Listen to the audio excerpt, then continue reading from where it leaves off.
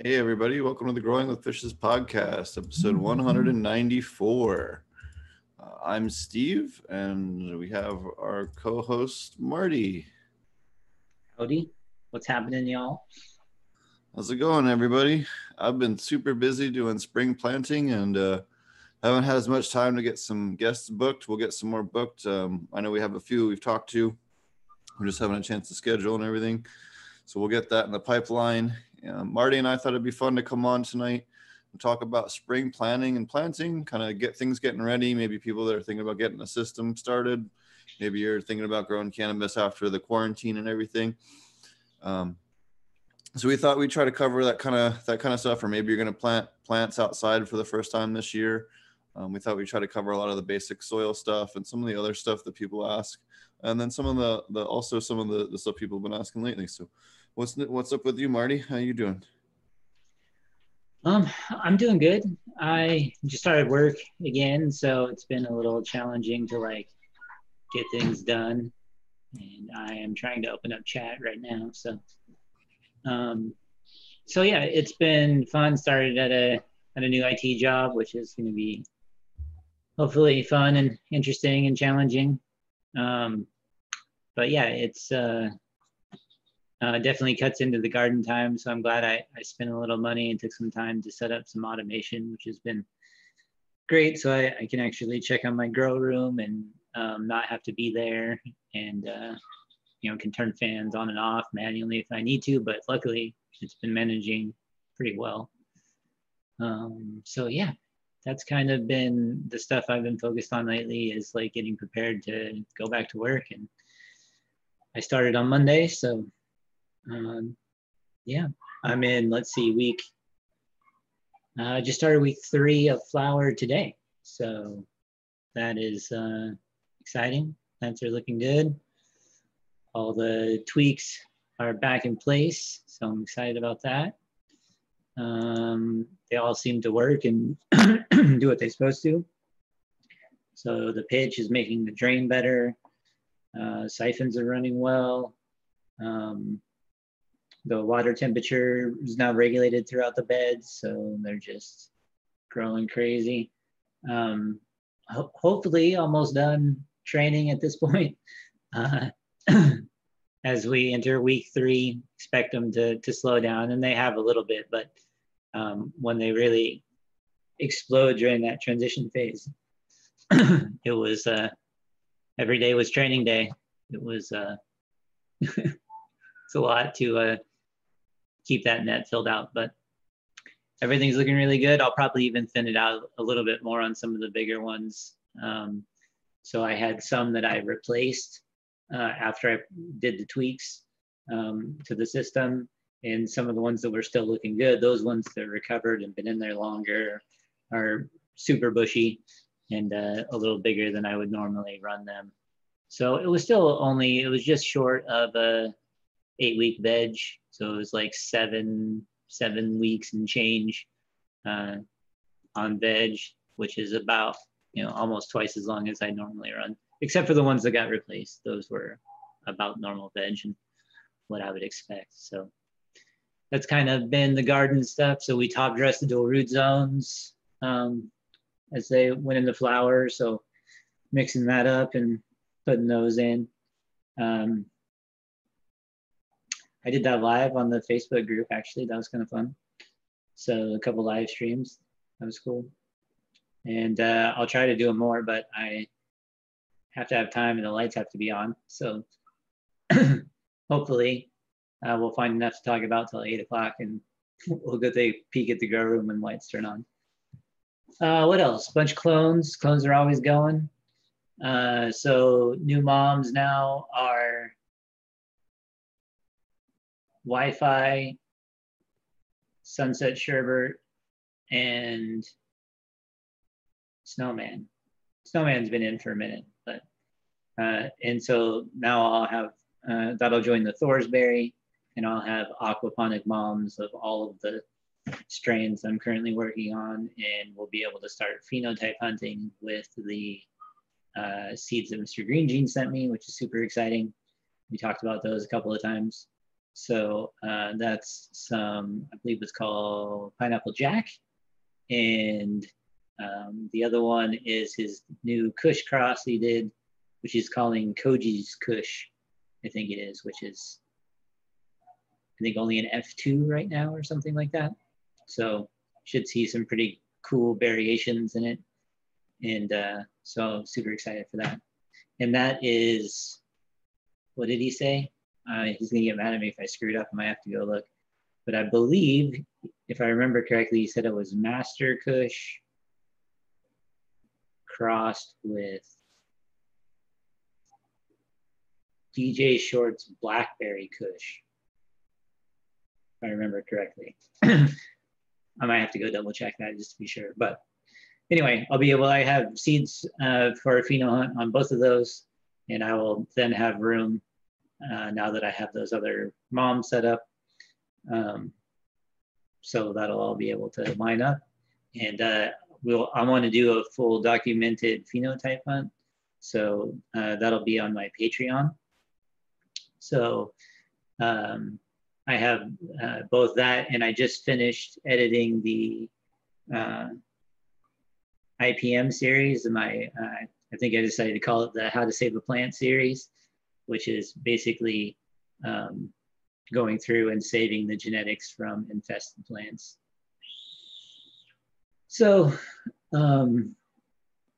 yeah, that's like a 3-part series where we'll go through and clean up the existing plant, how and when to take the cuts, rooting them into clones and putting them back into new moms. So treating it, cloning it, and just to save the genetics. So that'll go up on my Patreon relatively soon, maybe like this weekend. So, and then like I said, I wanted to start the phenotype hunt, so that'll be fun. And yeah, I think that's about it. Just cranking out clones in the bedroom. Going to set up a second aquaponics system so that I'll have room for the new phenotype moms. And I think that's it. What about you? What are you up to?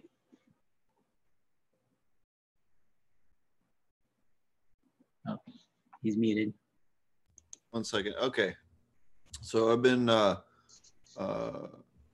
just doing a whole bunch of getting prepping stuff prepped, getting nutrients ordered for the 5 acres of outdoor we're doing, getting the irrigation all set up, getting that stuff going, getting the just everything that comes with doing outdoor when you're at that scale. Thankfully, having just done it in Africa, it's kind of fresh in my mind. So we just did 10 acres in Africa. We're about to do 5 here, so it'll be a little easier. So is that 5 acres of cannabis? Yes, this will all be THC, not CBD. So this will be the most acres of THC that I've grown, or been the head of growing. Other than that, how many plants does that figure out to? 14,000. Yeah. Put in some work. Yeah, it's going to be a lot of sleepless nights. But yeah, so we have a whole bunch of good stuff. We just popped a bunch of beans. In fact, I was pulling that up. Just popped some SWAT, some Shirley Temple Fajoa Kush, some Slothy Kush, which is Master Kush, Critical Berry, and Citrix. Some Blue Hash, which we've talked about a bunch on the show over the years. Some of the Barb CBD from Michigan. Shout out to the people from the Regenerative Conference that I got that from. I don't remember who it was, but whoever you are, thank you. Some Baby Blue crossed with TB5, crossed with TB. I don't remember what that stands for. Some Blue Blizzard from Mr. Green Jeans. Some Capital G Unicorn Tears, again from the Regenerative Conference. Thank you for those. Some Cherry Sue from the CBD, also from, I don't remember if that was from the Regen Conference or if that was from Emerald Cup, one or the other. Some Blue Hash, number 3, which was one of the better phenos. Some Romulan, some White Wizard, and some Blue Hash. Some Zimbabwean Landrace, which mysteriously found its way here. Blizzard and Blue Hash cross from Mr. Green Jeans. Some Blue Hash and Fajoa Kush cross from Mr. Green Jeans.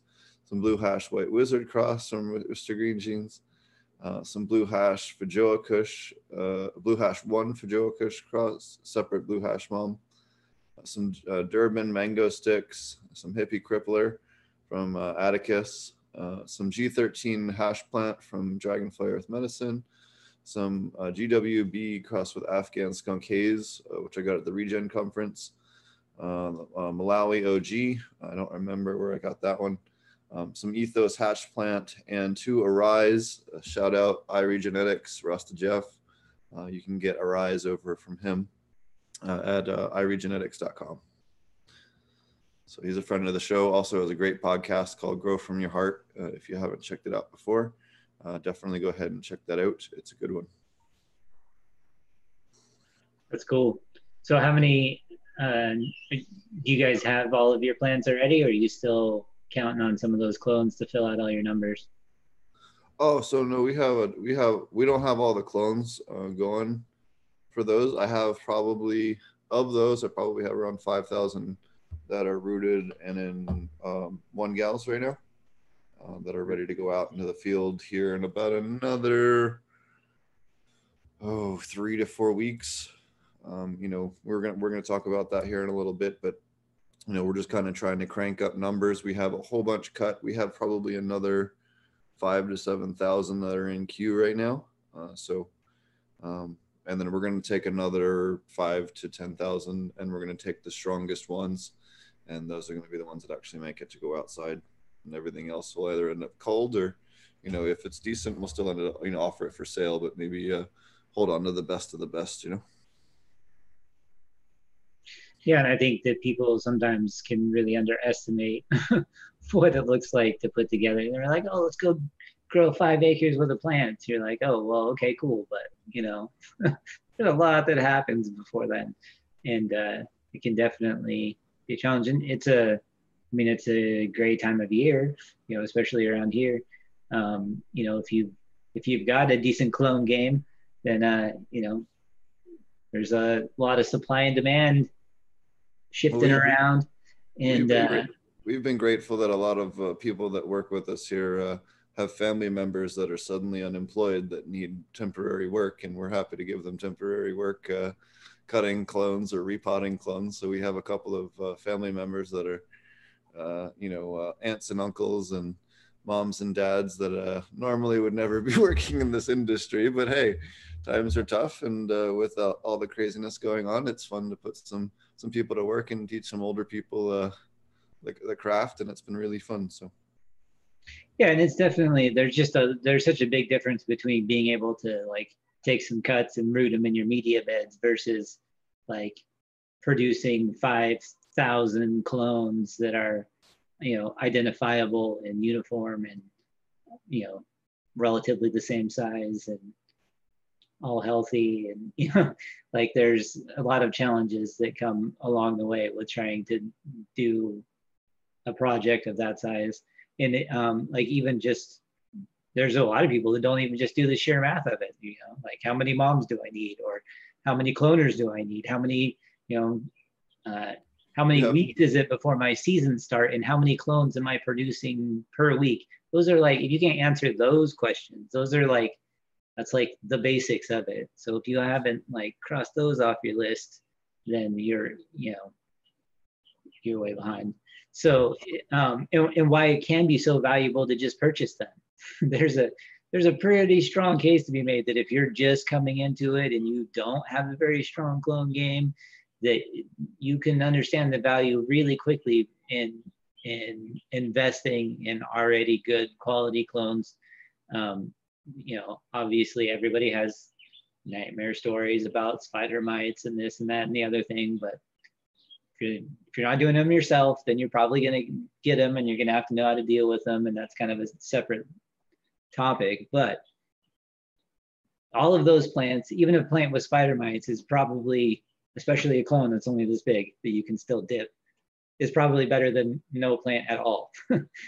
So, but there's some really basic stuff that you can do, you know, like you can have a sample system, you know, I'm going to grow my moms to about this size. And in that process, I can cut this many clones off of it every 2 weeks or every week or however often you want to do it. There's some pretty easy stuff that you can do to figure out and at least have some rough idea of how long you have before your season starts and how many clones you can produce and have ready to go in the ground by the time you need to. If you're going in the ground, if you're going to go into smart pots, then you got to get smart pots and you got to get all the soil in them and get them placed. And there's so much about springtime that is just planning, and now it's too late. Yesterday was a good day, today's better. But to be able to planning all this stuff out for anything of scale, and really for your home stuff, you've got a little, you've got some time still, especially, well, I guess where I am currently in Southern Oregon, I still have some time left before I can even put plants outside. So depending on where you're at, the length of your day depends on when you're able to put your plants outside versus keep them inside with artificial light so that your days are long enough to keep your plants in veg. And so here, plants outside would still want to go into flower, most strains anyway. So Steve, what are you gonna do if you guys, like, let's say you don't make it. Let's say you only get 8,000 plants and you need 10. Do you guys plan on doing anything like maybe just plant some seeds, like sow some seeds directly for everything else you can't get clones to, or what do you, any backup plans? Well, right now we're on schedule to have all of our clones in hand and to have them slightly ahead of schedule. Ideal planting times is the very end of May or early June. You can plant all the way through July, mid-July. Last year, with the rains being as horrible as they were here in Oklahoma, I was working with a different group. We weren't even able to plant until July 1st because we couldn't get any of the equipment out there to actually work with the soil or anything like that. It was too wet. You couldn't get anything out to the field. It was just too muddy. So you never know what you're going to run into, especially when you're living in this part of the country. So we'll see how things go, and hopefully we don't end up like last year. But right now we're on schedule, and if we do have an issue, I think what we do is just maybe plant a little bit late, and then just that section maybe we're just going to take a little bit lower yield on. We could always reach out to another breeder and buy some clones. I do know a couple of great people. Matt from Arlo Systems is out here over by Oklahoma City, and some other great breeders are out here that I know. Some of the guys from Embracing Organics have an operation up in Oklahoma as well. So they also could be another resource that we'd reach out to. But,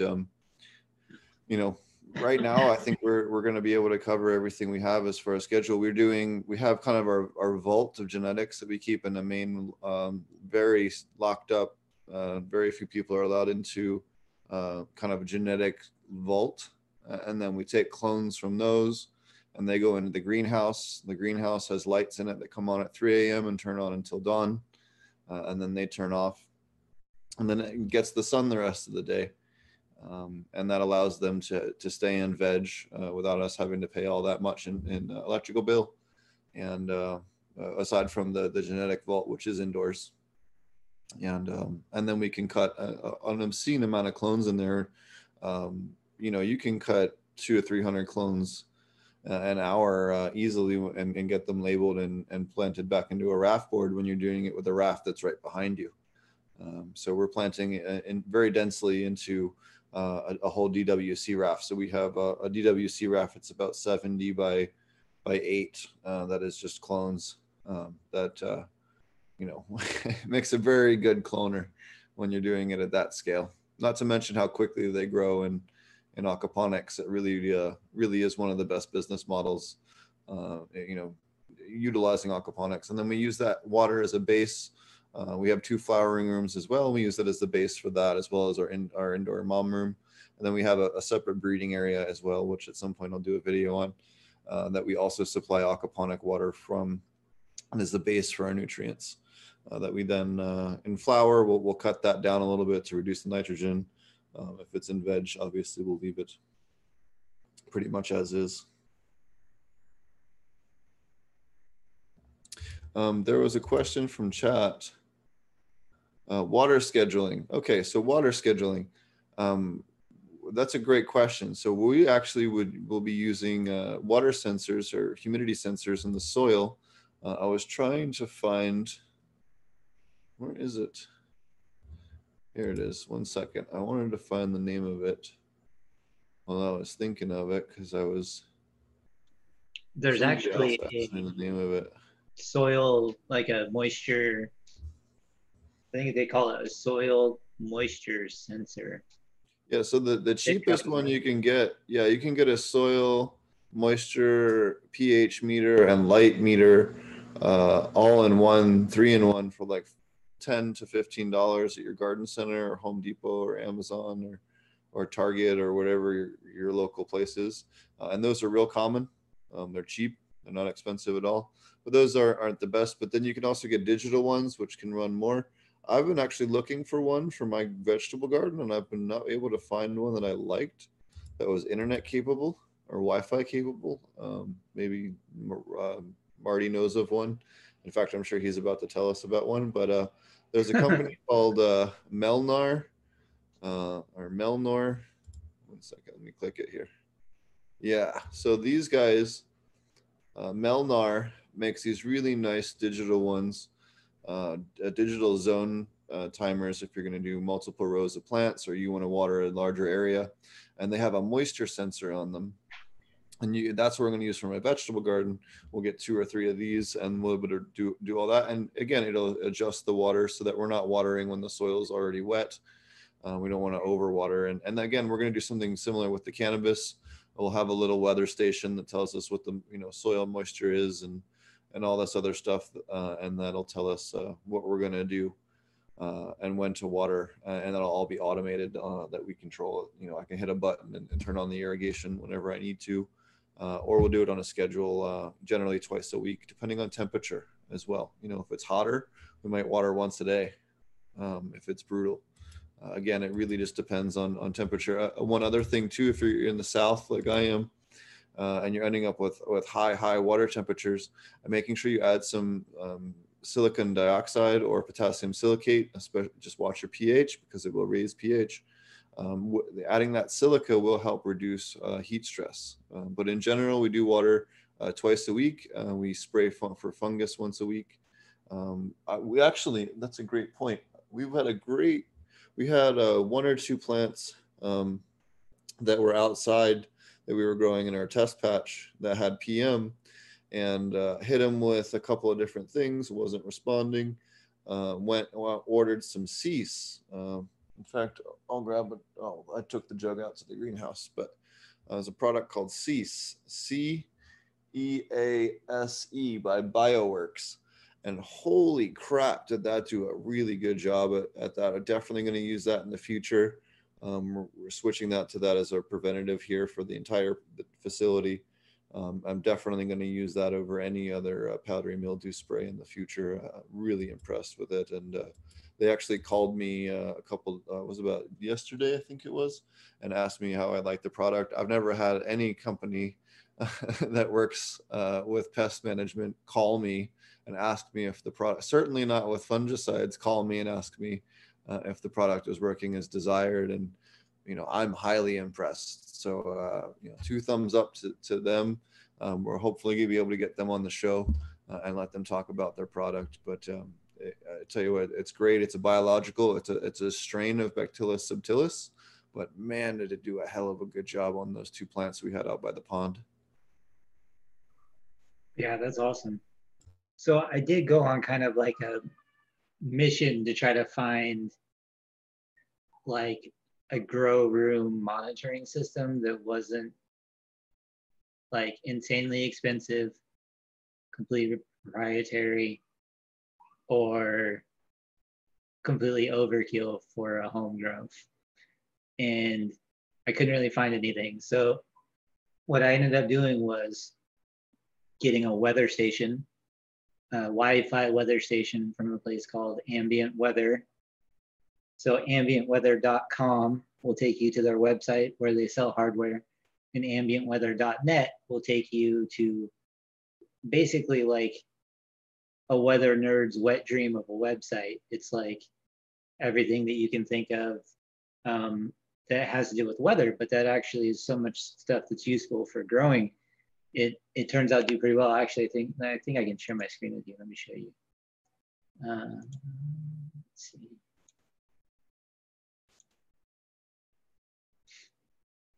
Can you see that? Steve, you're muted. Oh yeah, there you are, shaking your head. Okay, so it'll tell you all kinds of cool stuff, and it has these nice little widgets right here that are, telling you, this is just information about the length of the day. So we were talking earlier about the length of the day making the difference, really the length of the nighttime. But down here, it'll give you a lot of different information pertinent to your zones. And once you set everything up, this is all pertinent to wherever you say you're located at. And so you can see here I am in Gold Hill, and it's got all my personalized forecast. And I could put a weather station outside, but I don't. What I got, you guys can see it on the camera up here behind me. There's a little station up here that sits on the wall. It connects to Wi-Fi, and it has 4 little sensors or 3 sensors that it came with, and it itself is a sensor. So that's the office, the one you're in right looking at behind me. So you can see it's kind of warm in here, 77. Very low humidity though. And this is outside on the patio. So this is what the temperature is outside. All these have maps on them. So here we have the bedroom and the grow room. So if I want to click on this and go to the graph, then you can just scroll through here and see at any particular point in time, it will show you what that was. So like down here, scroll down, here's my flower room. Temperature, you can see when the lights were on. Obviously over here, the temperature is higher. And the humidity is swinging within 10%. You can see here, this is the scale right here. So the fan's kicking on and turning it off. And I have triggers set up based on these to turn my fans on and off with smart plugs. Those smart plugs were pretty cheap. They were $25 for 4 of them. So I have one on my input fan and exhaust fan. And right now, just the exhaust fan is able to control both the temperature and humidity. It hasn't had to kick on the second one yet. So I have rules that if it gets hotter than 70 or higher than 76% humidity, then it will kick on the exhaust fan until it gets down here. And I actually have to tell it to turn off sooner. I think it's 70% because it only reads every couple minutes. And it reads about every minute, and then it takes about a minute for the fan to kick off. So controlling your environment is probably the most effective thing that you can do to fight PM, in my opinion, is especially controlling your temperature and humidity swings. And you can see most of the time I'm significantly under a 10% swing, or staying within a 10% swing, and 10 degrees is kind of the ideal. My temperature is swinging a little more than 10 degrees, but I'm not running a heater. So it's just more dependent on how cold it gets at night. Sometimes it drops down a little bit more. And actually I can just scroll up here and see if I want to know what the temperature was at nighttime. I can see right here. Oh, and this is kind of funny. There's like one little spot during the day where the sensor happens to be in the sun. So the patio temperature skyrockets, and then it goes back into the shade and comes back down. So really powerful tool. I can, this is just on the web right now. I can access it from my phone through an app. And it's always online. So haven't had too much of an issue with it. I do have alerts set up for a couple of things, like if the sensors go offline for any reason, then I get a notification that it hasn't got any readings, because then I'll have to manually turn the fans on and off. But I can do that separately with an app, just from my phone also. So like even if I'm at work and I get a notification that the sensor's not working, like let's say the batteries die, then I can still manually turn the fan on and off if I need to. So it works pretty well for being kind of a, ghetto system in terms of it doesn't necessarily run with a lot of hardware. They're just a couple little sensors that go to this weather station, and then the uses those sensors to turn on and off smart plugs. Obviously, you can't use them with digital fans, because if you get a digital fan, then when it, just cutting the power and turning it back on, it won't turn back on automatically. When you restore power to it, you would still have to hit a button to turn on a digital fan in a lot of cases. So like all of my circulation fans, I wouldn't be able to put on a timer like that. So that's kind of my little monitoring system, and it's working really well for me. And so altogether, it was about 175 bucks for 8 plugs. And I think I still have 3 extra, which I'll probably put on my, like my pumps. I think I'll put them on so I can turn off the pump if I need to for some reason. They also have additional sensors, so you can get a soil moisture sensor and a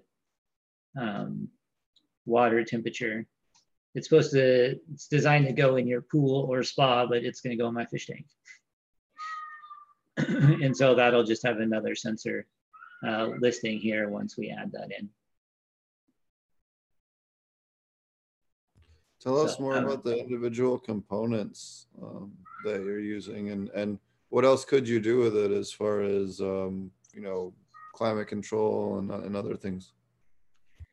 So you can, based on the temperature of, like, let's say the temperature of your water got too cold, you could cycle your solar heater.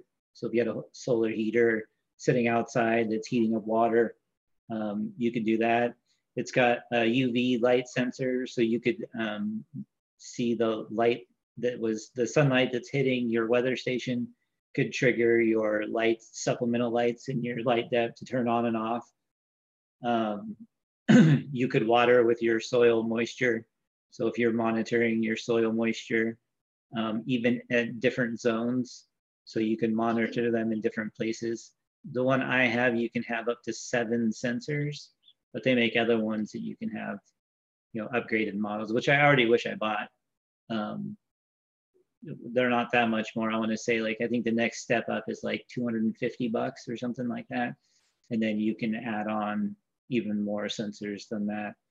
But there's the soil moisture, temperature, the weather station gives you wind. So let's say you could set up, if it gets too windy outside, you could close up all your greenhouses.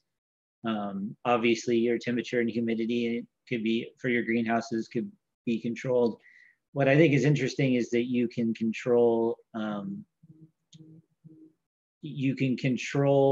both fans with the same sensor. So you have one sensor that you're in, so you're measuring your temperature and your humidity, and you can control both fans with it individually. So I have different rules for each fan. So if the first fan can't handle the load, the second one will kick on when the temperature continues to rise or the humidity continues to rise. And then any of them can turn it off. So it really just kind of makes a box to keep your VPD in that's not perfect, but pretty sound. About 90% of the time, 90 to 92% of the time, I'm scoring inside the green for my VPD. So I feel like for what I spent on it and in the return I get on it, that's pretty good. Considering anything close to this that you would buy off the shelf is like $2,000. So it's definitely something to look into if you're, medium-sized grower, or if you just want to get something, like even if you just wanted to use it to do the manual stuff and you don't want to use all the rules or whatever, you don't have to, but I can have separate temperature and humidity rules for both fans. So whichever one gets out of range, it can kick on either fan or both fans if it needs to. And then once the condition is met for any of the fans or any of the rules to turn it off, it'll just turn it off. So it's more of a toggle. You can't turn it off more than once. It doesn't turn it back on mistakenly, I guess, is kind of what ends up happening.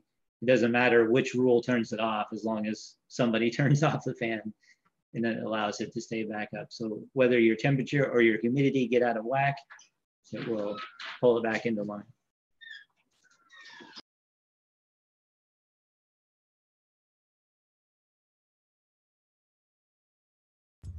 All right. This is something else that was super cool that I saw the last week or two. Shout out to Bug Lady Suzanne Wainwright Evans. She's got a whole bunch of great information out there on bugs. She linked to this website. So these guys, AGDIA, actually do test strips for viruses and stuff like that. So they actually have tobacco streak virus kits. They have tobacco ring spot virus kits. They have tobacco mosaic virus kits. They have squash mosaic virus. They have ribgrass mosaic virus. They have a whole bunch of different tomato ring spot virus, tomato spot wilt virus. A lot of these things, zucchini yellow mosaic virus. This has also been documented in cannabis. So, you know, a lot of the different viruses that you may or may not end up with in your cannabis are now actually testable, and you know, you can buy these test kits from them on this website. So check it out. They're agdia.com. But this is kind of at least in I wasn't aware of it up until recently, and I don't think a lot of other people are. So if you have a virus or you want to get into an argument with somebody at your work, whether or not something's actually tobacco mosaic virus or something else, this is the place to order the test kit so that you can end it. You know, you can check it out here. Obviously, you got to make an account to sign in to buy it, but you know, you can get the different kits you need.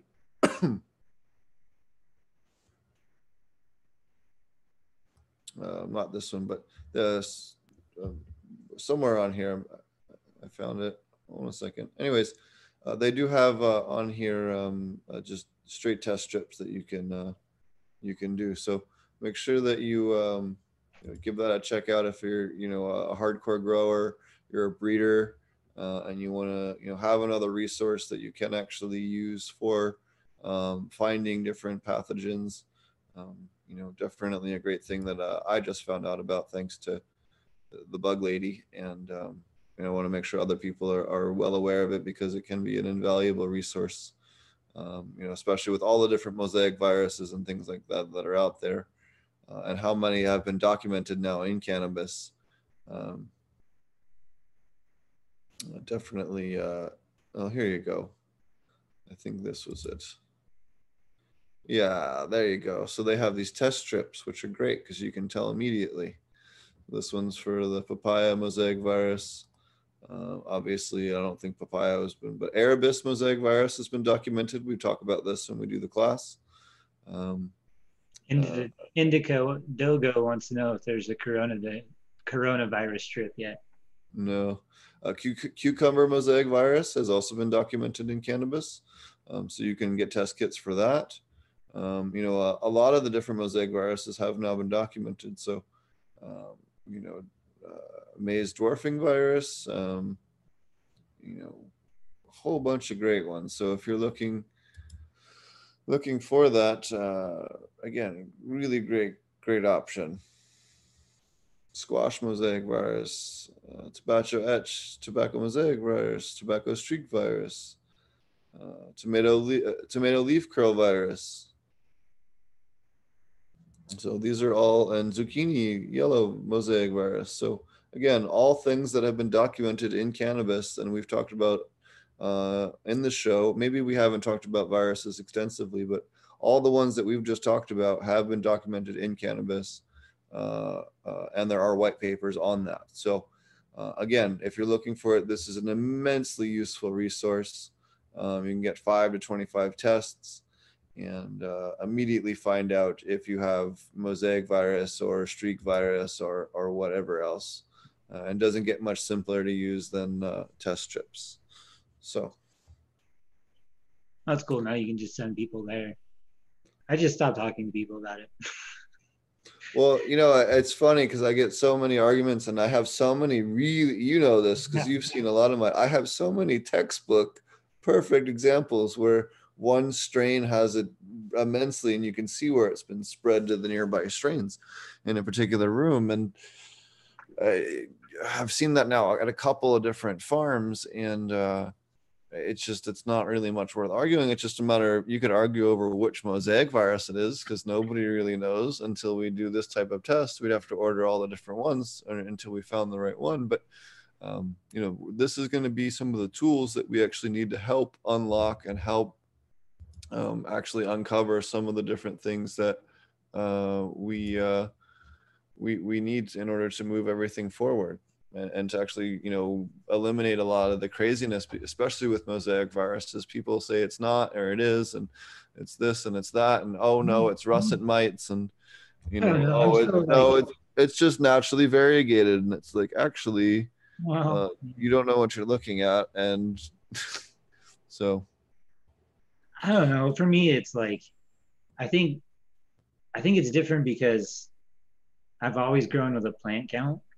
So there's never been a good enough reason to worry about keeping anything that was like subpar. You know what I mean? Like I can always find, like up until recently, I only grew 6 plants at a time, and even then, like even at the largest plant count we had, which was 48, it's just not that much, Here you go. This is the bomb diggity test right here. So does cucumber mosaic virus, tomato spot wilt virus, impatient necrotic spot virus, and tobacco mosaic virus all at once. That's pretty cool. Trick. Yeah. I just think when you have a plant count, you just inherently, if it's not for whatever, like I don't care if it's a virus or russets or whatever, like I'm probably just going to kill it, like if you've got 100 plants and you can only keep half of them anyway, then you just pick the best ones and you kill the rest. Like I think there's a certain number of people when you grow with a plant count that just simply like don't care enough. You argue with people way more about it than I do. That's for sure. Well, and because I'm passionate about it. Plenty of people that are just like, nope, can't be that. You're completely wrong. Nope. And you're like, what? Why? Like, and they're like, you're just stupid. It can't be in cannabis. And you're like, why can't it be? And they're like, oh, because it can't. It's got zucchini in the name. So since it's got zucchini in the name, that means it can only be in zucchini. And see, I don't even partake in these arguments. And I've read so many of Steve's arguments with them that like, that's just like, how are you going to argue with that? Like, so maybe the test strips are good. That's what I'm saying. Maybe you can end some of those sooner. You can be like, go to this website, run your test, send me the results. And if I don't hear from you, I'm going to assume I was right. And we'll both just move on. I don't know what else to say. They're not willing to listen to anything or provide anything of substance in response. So there's nothing to argue with. Absolutely. And it's one of those things where there's so much bad information out there, especially regarding mosaics and variegation and everything else that it causes a lot of problems. And now we have this wonderful resource again that was agdia.com,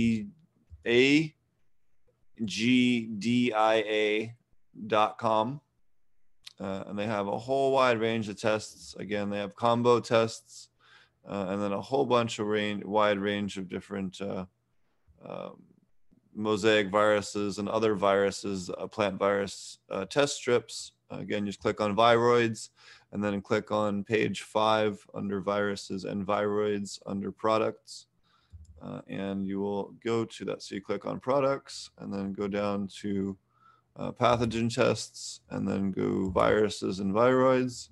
And then page 5 takes you to the test strips. All right. So again, wonderful resource, and something that we have not had anything that was remotely that simple. You know, if you were lucky enough to be able to send it off to have a friend at a pathology lab that would do it after hours because it was cannabis, then you were lucky. But other than that, you're pretty much SOL if you're trying to hard ID a viroid. So again, wonderful resource for people out there. So what are some of the other things you're doing to get ready for spring? I know you're getting to plant a few outdoor and soil. You're doing some aquaponics. What are some of the stuff you're getting ready to do, and some of the things you're looking to buy? And well, shit, I kind of just going for the greenhouse. I think I'm just gonna forgo some of my other projects and dive right in. You know, like especially starting a new job, I can't take on all the projects all the time anymore. So I think I'm just gonna go straight for the greenhouse and try to get the light that as functional as possible. And I may, I'm not sure, but I might just set up the outdoor system and then build the greenhouse over the top of it, which would give me the option to build everything out. And then if I want to, just leave it as a pure outdoor this year. And then after one full season harvest, just build the greenhouse over the top of the existing system. So I'm trying to work out the logistics of that, and if I want to do that, or if I want to just build the greenhouse at the same time I build the pad, just because I'll have all the equipment and people and everything there already. So that's kind of the stuff that I'm looking at, and and how I want to set up the greenhouse and where I wanted to go, and kind of all of that fun stuff. But also fruit and veggie starts. You know, my wife has done an excellent job in starting a whole bunch of various seeds and stuff. We have a little greenhouse. I tried to do a live stream from out there and it completely failed. So I'll have to try again when, I guess I could try it on data. Probably wouldn't be too bad. I was trying it on my Wi-Fi. So I'll try to switch to data, and that should work. But anyway, so I ran a little water line to it so that we can just have a couple little, like a little drip line system in there, start a whole bunch of seeds. So we've got all kinds of carrots and stuff, a bunch of sub-irrigated planters in the front yard, and a drip system out there. So maybe next week or something, I'll do a front yard, because I'm tearing up a whole bunch of like ornamental flowers in the front yard, decorative flowers, I should say, in the front yard. I'm leaving some, but for the most part, we're tearing all that stuff out and putting in food based stuff. So, or stuff that produces. So we have a lot of, you know, we already had a lot of herbs, like they already had rosemary and thyme, and a bunch of stuff was already established out there. So that's cool. Lots of mullein. So I got all my wraps are good. Don't have to buy any papers. So, and then we've got all kinds of stuff that we're just tearing out and then going to replace with food. So we've got carrots, broccoli, kale, a couple of artichokes, which are pretty cool bushes. If you guys don't know anything about growing artichokes, you should go check it out. They're really fun plants to grow. So I'm excited to get some of those going. The elderberry that used to be in the aquaponic system at the old house is planted in the front yard now. And it's blown up, getting ready to, or it's already kicking out some flowers. So that's cool. I will probably start another one in aquaponics. So I'll take a cutting off of that one, or probably just a little, it's shooting up new roots everywhere. So I'll probably just separate part of it from the root zone and put it back into another aquaponic system when I get it set up out there. So I'll start propagating those. So that'll be fun. Gonna get the salad bar set up. If anybody remembers the salad bar, if you've been watching the podcast or my YouTube channel, I have it on at my old house. I built an aquaponics system on the front porch. It's a big, long. Well, it's not that long, but maybe 10 feet long. Just one long bed that it used to sit on the front porch. And we just grew all kinds of different stuff for salad in it. We had tomatoes and lettuce and celery and all kinds of stuff that we have grown in there. So that's pretty cool. Indica wants to know, do you need 2 different cuts of elderberry to get fruit? Someone told me that. I did not. I only had one, and I got lots of fruit. And I got fruit the first year. If you guys go check, it's in the on my YouTube channel, AP Meds. We put it in. First year, we got maybe like 2 little bushels of elderberry, but it blew up. I put it in an existing dual root zone pot. So I had it all set up for cannabis. So RIP my cannabis grow when the county shut me down. I just left the system out there and replaced it with other plants. So one of them was the elderberry, the other is the grape, which is also in the front yard. So that's how I put it in there.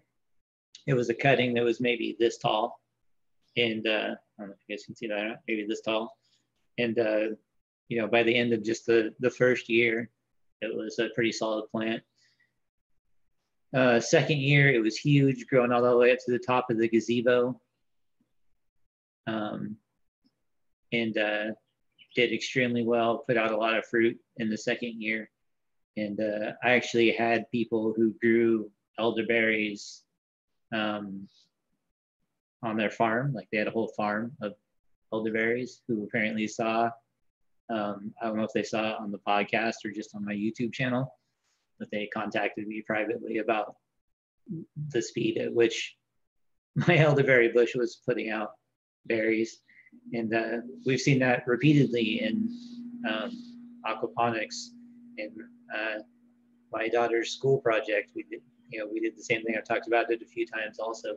Did one in aquaponics, one in a sub-irrigated planter with water from the same fish tank and all the same nutrients. So the same mix went into the dual root zone pot that went into the sub-irrigated planter. And technically the plant in the sub-irrigated planter had twice as much soil. So you would think that would, or at least conventional farming would suggest that would give it a larger soil footprint to flower from. Bigger roots, bigger fruits, which is relatively true in some form or fashion. But it was a 60-day grow, and we had 6 or 7 strawberries produced by the aquaponics system, and no strawberries produced by the sub-irrigated planter. It had like 7 or 8 flowers on it, but the aquaponic system had like more than double the number of flowers and had already produced ripening strawberries that the kids were able to eat at the science fair. So overall, extremely successful science experiment. Everybody really enjoyed it, and was just another example of fruit producing sooner in an aquaponic system. And I definitely am a believer in that. I saw it in the grapes that I did also, same thing. Produced a small amount year 1 and probably a 70% yield, I would say, year 2, and 100% yield by year 3. And usually, like the tag on the elderberry bush said to not expect any fruit until the 3rd year, just in the instructions. So I'm sure they're playing that on the safe side anyway, but it was, I've seen it a number of times now, so I think that there's definitely something to it. So if you're growing something that fruits or flowers, you should check out aquaponics. But if you're here, you probably already are. So preaching to the choir.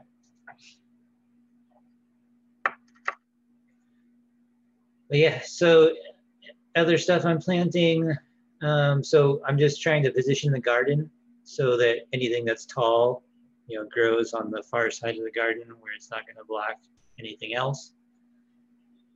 And then you can go look at like companion planting charts. I think Steve posted one in the aquaponic cannabis growers group. I think he shared it on his private page. And in the PFA, if I remember right, maybe one other one, he shared it a few times now, which is basically it's a chart of plants that grow well and interact well together. So go check that out and plant accordingly. And you'll just increase your yield and avoid hurting it. There are, along with likes, there are dislikes. So definitely check that out. Where was that from, Steve? I don't remember. I just remember looking at it.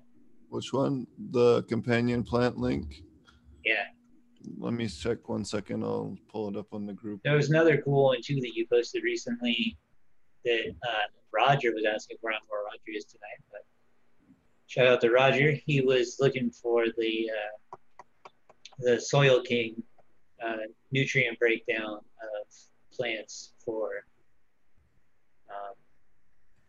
like fermenting soil composition, or not soil, nutrient composition of different plants, which I thought was useful. I'll throw that companion plant link in the description as well, along through the virus link for the test strips and the link of the YouTube, and it'll also be in the description. If you're listening to this podcast, it'll be in the description as well. And then yes, if you go to the Facebook section, I did put the Excel sheet for the nutrient density for making ferments and stuff and compost teas in the file section under the Aquaponic Cannabis Facebook group, which is also linked in the description of this video and or audio, depending on how you're consuming this. Yeah, I forget that a lot of people watch via way more people listen to this as a podcast versus watch on YouTube. And I forget that when I'm talking to people sometimes, and they're like, "Oh yeah, we don't watch anything, we just listen to it." So I try to remember that because it didn't occur to me until I think you were telling me some of the results, like how many people were watching on YouTube versus how many people were listening via the podcast app.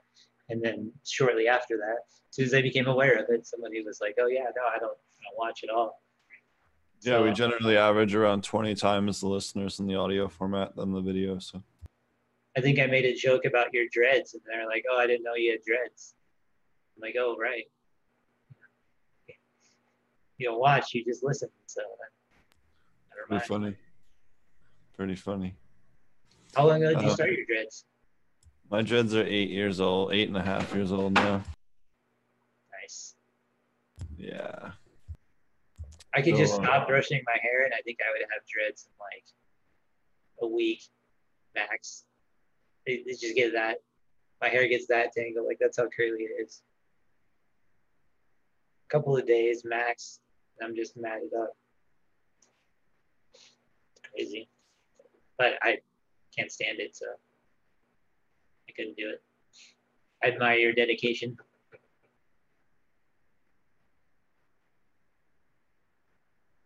Indica says he's doing sheet composting.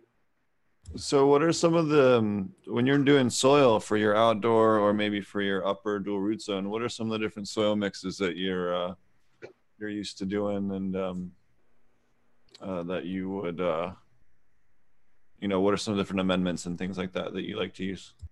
So, there's obviously the, the super soil is, I think, the one that I started with, probably a lot of people started with. So there's a few of them. My buddy came up with his own mix. He calls it the Trickster mix. So shout out to him. You can Google that up and take a look.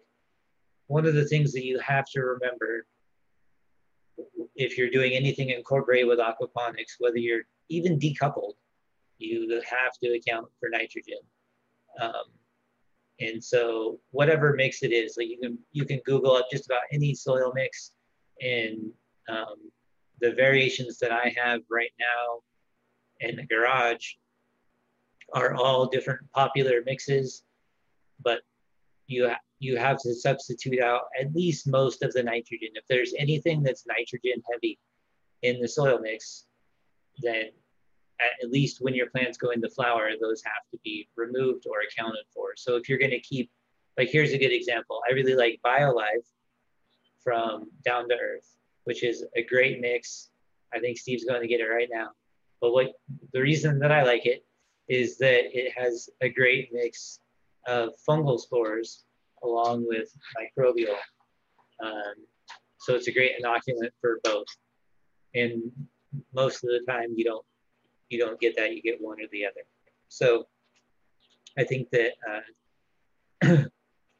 it's a great example of one that has a relatively high amount of nitrogen that I still use.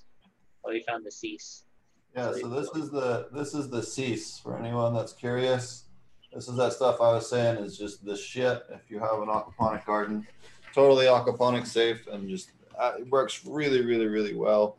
Whether you're growing squash or tomatoes or cucumbers or cannabis, it works just awesome for PM. That's cool. So for the BioLife, because I basically want to use it as an inoculant as opposed to an amendment, so, or supplement, whatever you want to call it. So that's because I don't want the nitrogen content, I use like 1/10 of what it calls for in a soil mix. So I'm basically just using it for as an inoculant as opposed to its nutrient content in volume. So, but it's a great mix overall. It's a great mix for veg, like especially if you have like maybe you don't have the biggest system and you're trying to feed your plants so that they can grow more in veg. So maybe you've got a small tank and large plants, and you want to feed it a little bit more, then you can add some of that BioLive to your dual root zone mix in a larger percentage and use some of that nitrogen to help your system go. Like maybe your fish are already eating as much as you can and you're maxed out on fish density and you can't get a bigger tank for whatever reason. Maybe you're limited on space, or you'd rather use the space for bigger plants. Then you can feed more nitrogen in your dual root zone layer to be able to do that. So that's a great example of just being aware of however you're feeding it and adjusting for veg versus flower. And so kind of the rule of thumb is I want to keep that, I want to have a ratio of about 5-1-1 NPK. So 5 nitrogen, 1 phosphorus, 1 potassium for your general NPK throughout veg. And then you want to flip that to like a 1-5-5 and as you move into flower. So you transition, and I really only anymore, I generally top dress maybe twice and then lower my feeding. So, but I'm really accounting and accomplishing that swing over the first couple of weeks of flower, so that by the time you're in where I'm at now, starting the 3rd week of flower, my system has already drained out a lot of the nitrogen through that natural veg process into the other plants I have in the system, taking them up. So my lettuce was at maturity in when I started flower, and plus it's going to bolt anyway. Anything that's left in there once you switched over to 12-12, generally just general lettuce is going to pop up anyway. But my kale is mature and taking up nitrogen at a high rate, and I have a large number of plants that are established in the system to essentially suck up all that nitrogen. And I can see when those, they're not necessarily companion plants, but when those other plants in the system start to struggle for nitrogen, you can kind of use those to read your system at the same time. But that's the kind of swing that you want from, in my opinion, when you go from veg to flower.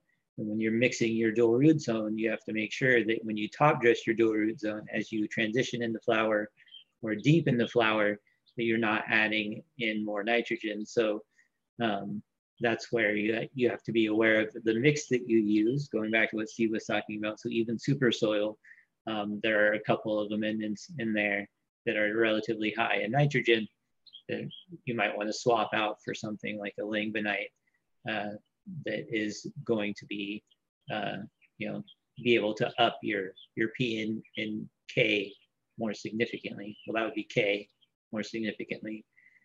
And then look at the nutrient calculator that Steve posted, and do some different ferments that will be able to up the phosphorus. There was one in there that even when I was looking at it, I thought was interesting. I can't remember what it was now, but there's one common around here that's really high in phosphorus.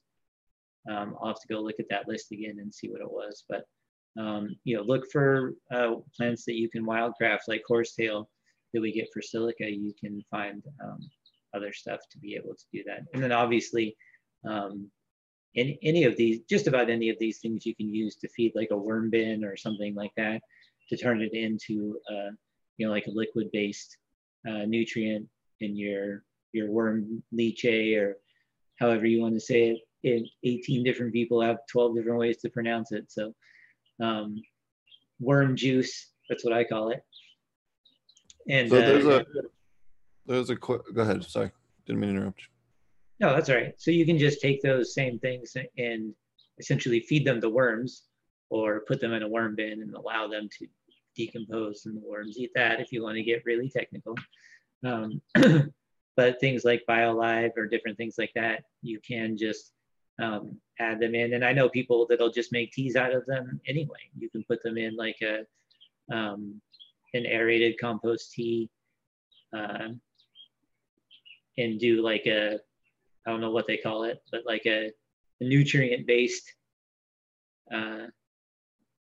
tea as well. So there's a lot of different ways to use the same amendments to get them into your aquaponic system, but I haven't found anything that I think is as simple as just removing the nitrogen from a soil mix and tuning as much P and K into your dual root zone as you want to have throughout most of your flower cycle. And I feel like you can accomplish that in 1 to 2 top dressings of soil if you mix those in high rates and apply them roughly, one right before flower, ideally. So like a week before you switch. So what I do is I do it the same day that I start counting down. So my veg time is 18:6. And then I count down every day an hour. So the next day is 17, 16, 15, until you get down to 12:12. So the same day that I start switching, so the day I go from 18 to 17, that's when I top dress the first time. And then I kind of evaluate around week 2 to 3. So kind of where I'm at right now is really about the last time that I want to top dress. Ideally, I'll top dress now and cover them up. I'll cover up the dual root zone layers and then be able to leave them that way throughout the rest of flower and the whole rest of the cycle. And then I will pull the plants out and redo it all again at harvest time.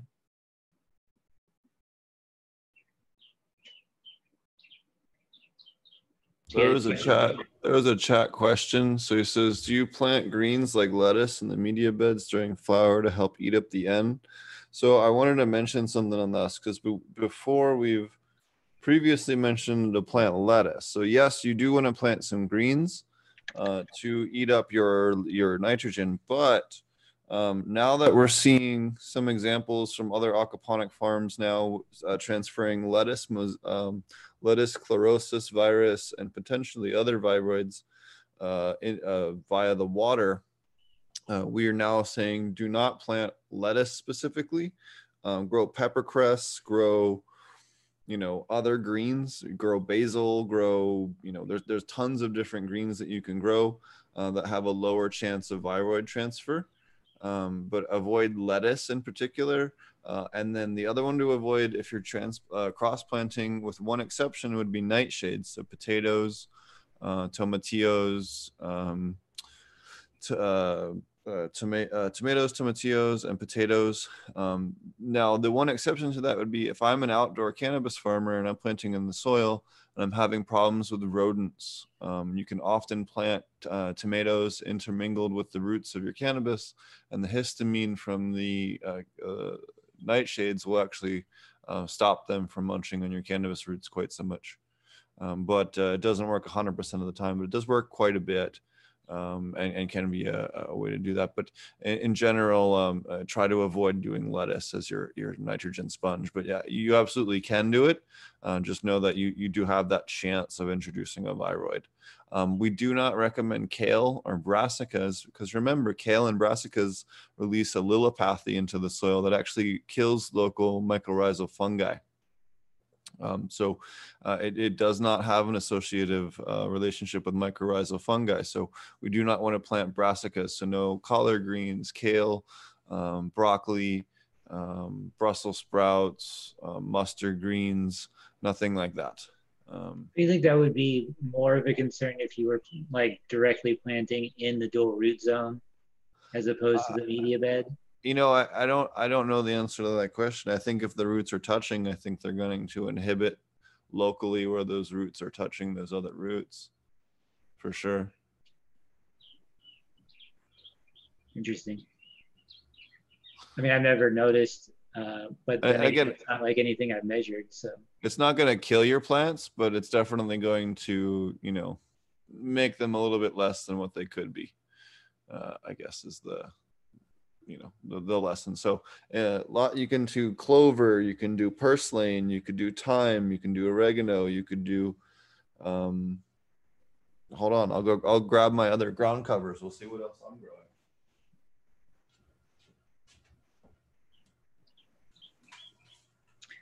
So a couple other questions. Let's see. Is there any truth to worm juice possibly having something bad in it? So that's a great question and point. Yes, it absolutely can. And it's 100% dependent on obviously how your worm bins are set up and what you feed them. But it's, so for instance, I have some general rules about what I feed mine, which is only fruits, like nothing, no fertilizer or no, what'd you call it? No manure, no meat waste. So just basically all fruits and vegetables. So there are definite concerns if you are using any type of manure. So that's a great point. Thanks for bringing that up. And I don't know, Steve, do you have any other concerns aside from that with worm juice? I would just say that, you know, you do always have the chance of introducing a pathogen when you are dealing with that type of, you know, still kind of newly active compost. But again, if you're doing, you know, if you're following your proper Korean natural farming regimens, you're dosing with labs, you're dosing with IMO, you're dosing with all your regular stuff, you're not going to have those problems.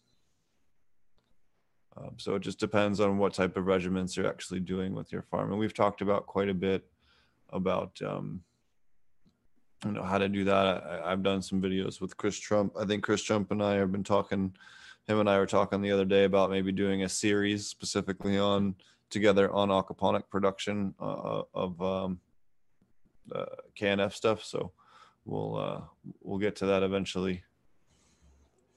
I've been reading a lot of people doing chamomile with their cannabis as well. Definitely going to do that. A lot of people are saying that helps with THC levels. I know that. Yeah, again, I don't know any truth to it, but I know that there are people that are doing that right now.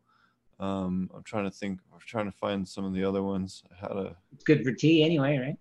I wrote a bunch of stuff down the other day on this for the book, and I'm trying to remember where I put it down at. Anyways, so one of the other things wants to know, how does basil help?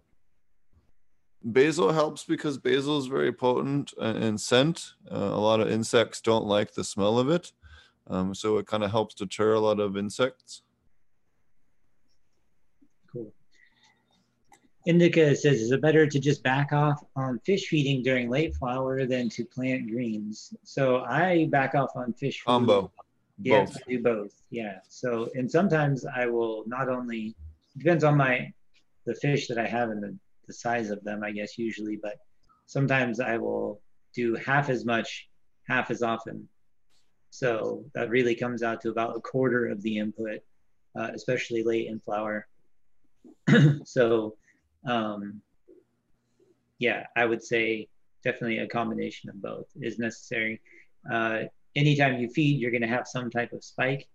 And if you, the more plants you have to be able to absorb that spike faster, and as we like to say nowadays, flatten the nitrogen curve, um, that the more plants you have to take it up at once are probably going to be the most effective. So that's the strategy, is to come at it on both fronts, so that way you're not, you know, feeding one pellet at a time.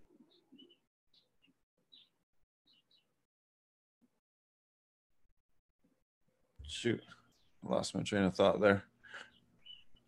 Oh, I would avoid planting mint. That definitely gets out of control. Oh yeah.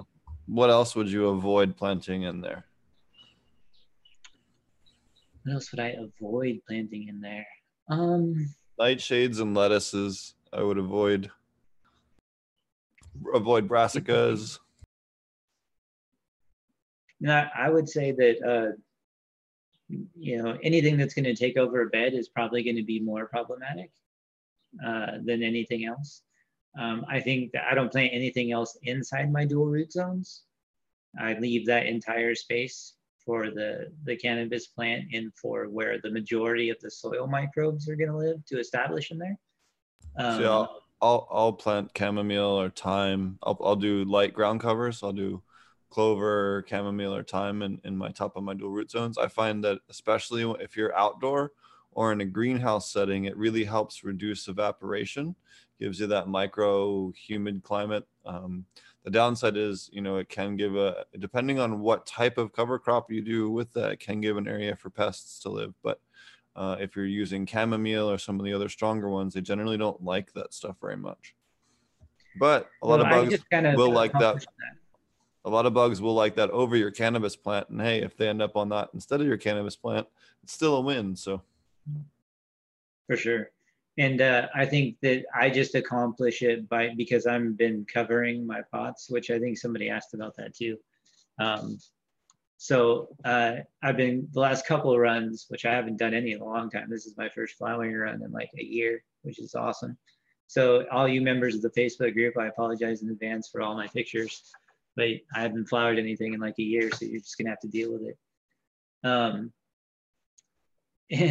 And so I think that this year, or this particular run, I will have a couple of them that are covered and a couple of them that aren't. Now that I have more plants that I've ran before, I'll be able to do that. I did find it to be what I feel like was effective as a barrier. I did get a nice healthy mat growing on top. I had a nice healthy, what do you call that stuff? Grows out of sorry, I'm wiped out today. The streptomyces that grows on top. I forget what the name of it is right now, but when I top dress with the bokashi. What's that? Actinovate? No, I top dress with the EM1, and I get a nice healthy, white mat grown on top of the soil, and then I cover it in plastic. Or when I cover it in plastic, it helps that fungal growth really take over. So, and that was the idea. The inspiration for that was seeing Chris Trump's video about originally about fungal dominant soil. Then he talked about it again when he was on the podcast. We talked about flowering plants preferring fungal dominant soil, mimicking what happens, late in fall, and how all that. So if you guys haven't heard him go on that spiel, which I think he's done a couple of times on the show, and at least one of his videos where he shows some great examples of plants growing in different zones that are healthy, and some right next to each other that are great examples of what he's talking about. So that was the original inspiration behind it. And so I get my microclimate by just covering it with plastic, but it would essentially do the same thing if you're just growing a cover crop as opposed to an appropriate one, obviously, like you were talking about chamomile or something. But it would provide that same shade to the soil as well, right? Because you're growing like a thick mat of it over the top. Is that accurate? Yeah, generally you want to grow a thick mat, something you can cut and chop and use as live mulch. Again, you're doing the same practices you would for a typical live soil or living soil. We're doing living soil in our aquaponic system. So, all those same things apply just the same. There was a question in chat about, how do you guys feel about dichondra for a cover crop? You can use it. I don't, it's just a flower. So, you're not getting any kind of benefit. I would prefer to grow something like peppercress or watercress or thyme or oregano, something I can eat. It's going to do well in that lower light, through the canopy anyway. Dichondra might not do so well with that little light. So that would kind of be my thing against it. Someone else asked citronella. No, we're not talking about citronella. I think they're asking about if you could grow citronella.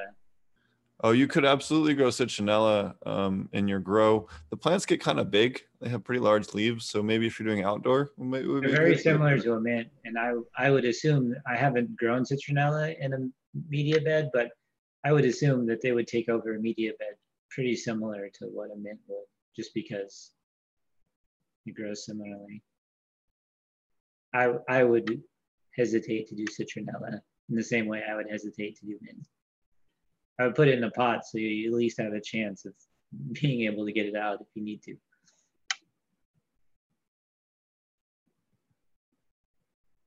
Absolutely. Indica asks, is there a plant high in sulfur to use for FPGA to promote terp production? Is there a direct association with sulfur and terp production? I've never heard that one. I know I've heard that before, but I don't know if it was based on anything or not. Oh, but, yeah, no, it's the first I've heard that one. Somebody else said, I think, where'd it go? Sundance. What did he do? Remove it? Sundance asks, are there companion plants which enhance terpene production? The thing that was going to enhance terpene production is having more beneficial microbes around the roots. So the more different types of plants are going to have different beneficial mycorrhizae. So purslane has I think over 20 different documented mycorrhizal fungi to date. Clover, different grasses, all these things make great companion plants because of the enormously wide range of different beneficial mycorrhizal fungi that all of these different plants can house on their root systems, compared to cannabis, which is a much more narrow range. But those different mycorrhizal fungi can exchange nutrients with each other the same way that the plant's exchanging it with the mycorrhizal fungi.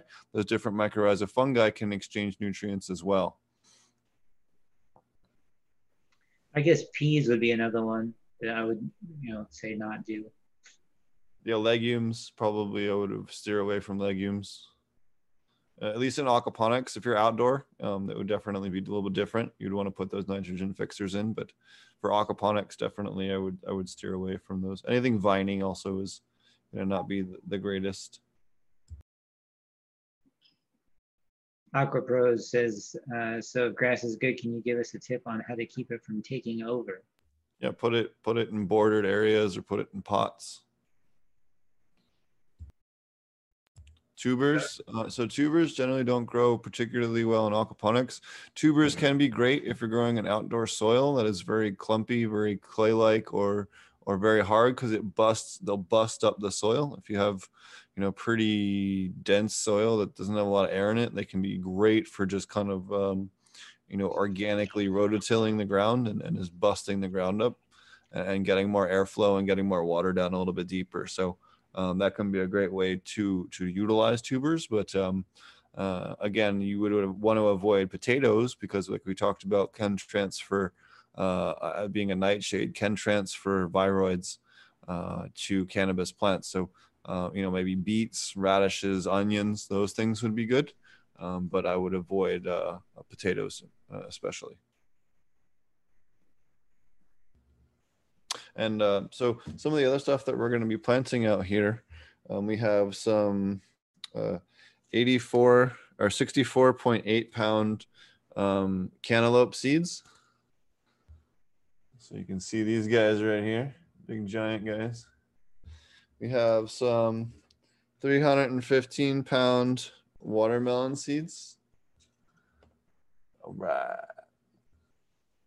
We got some 1,944 pound pumpkin seeds.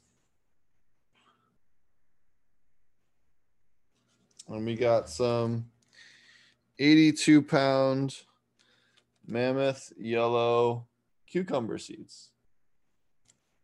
So we're going to grow some giant stuff. We're going to take we do a little bit of an extra water purge, maybe 0.5% or so from the aquaponics system through part of our filtration system.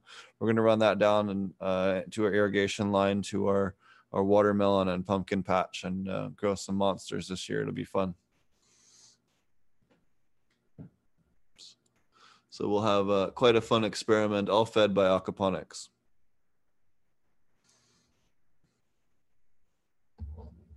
So some of the other stuff I wanted to touch on, for people that are out there looking for a great resource, let me get share back on.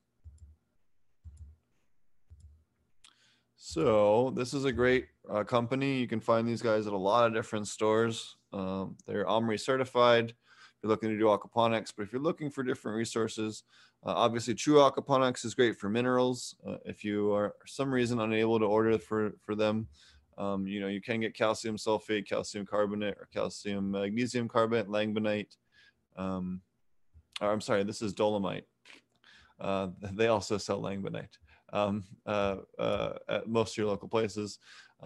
All can be used in aquaponics. Their azomites can be used in aquaponics. Just be sure you don't go crazy. Remember, it does have some metals in it. In a closed loop system, it's not particularly great. Bat guanos, and again, in general, are pretty good for providing early on nitrogen in your dual root zone. Don't go crazy. Not during flower. A lot of times I see people recommending it for flower and talking about using it during flower. And I would never. I would hesitate to use it on a grow that didn't have anything to do with aquaponics. I would hesitate to use it in flower. And so, yeah. You can replace it with something like even bone meal over here. And then you just need to be able to supplement what's left here. Oh, sorry. I'm using my mouse and you can't see it.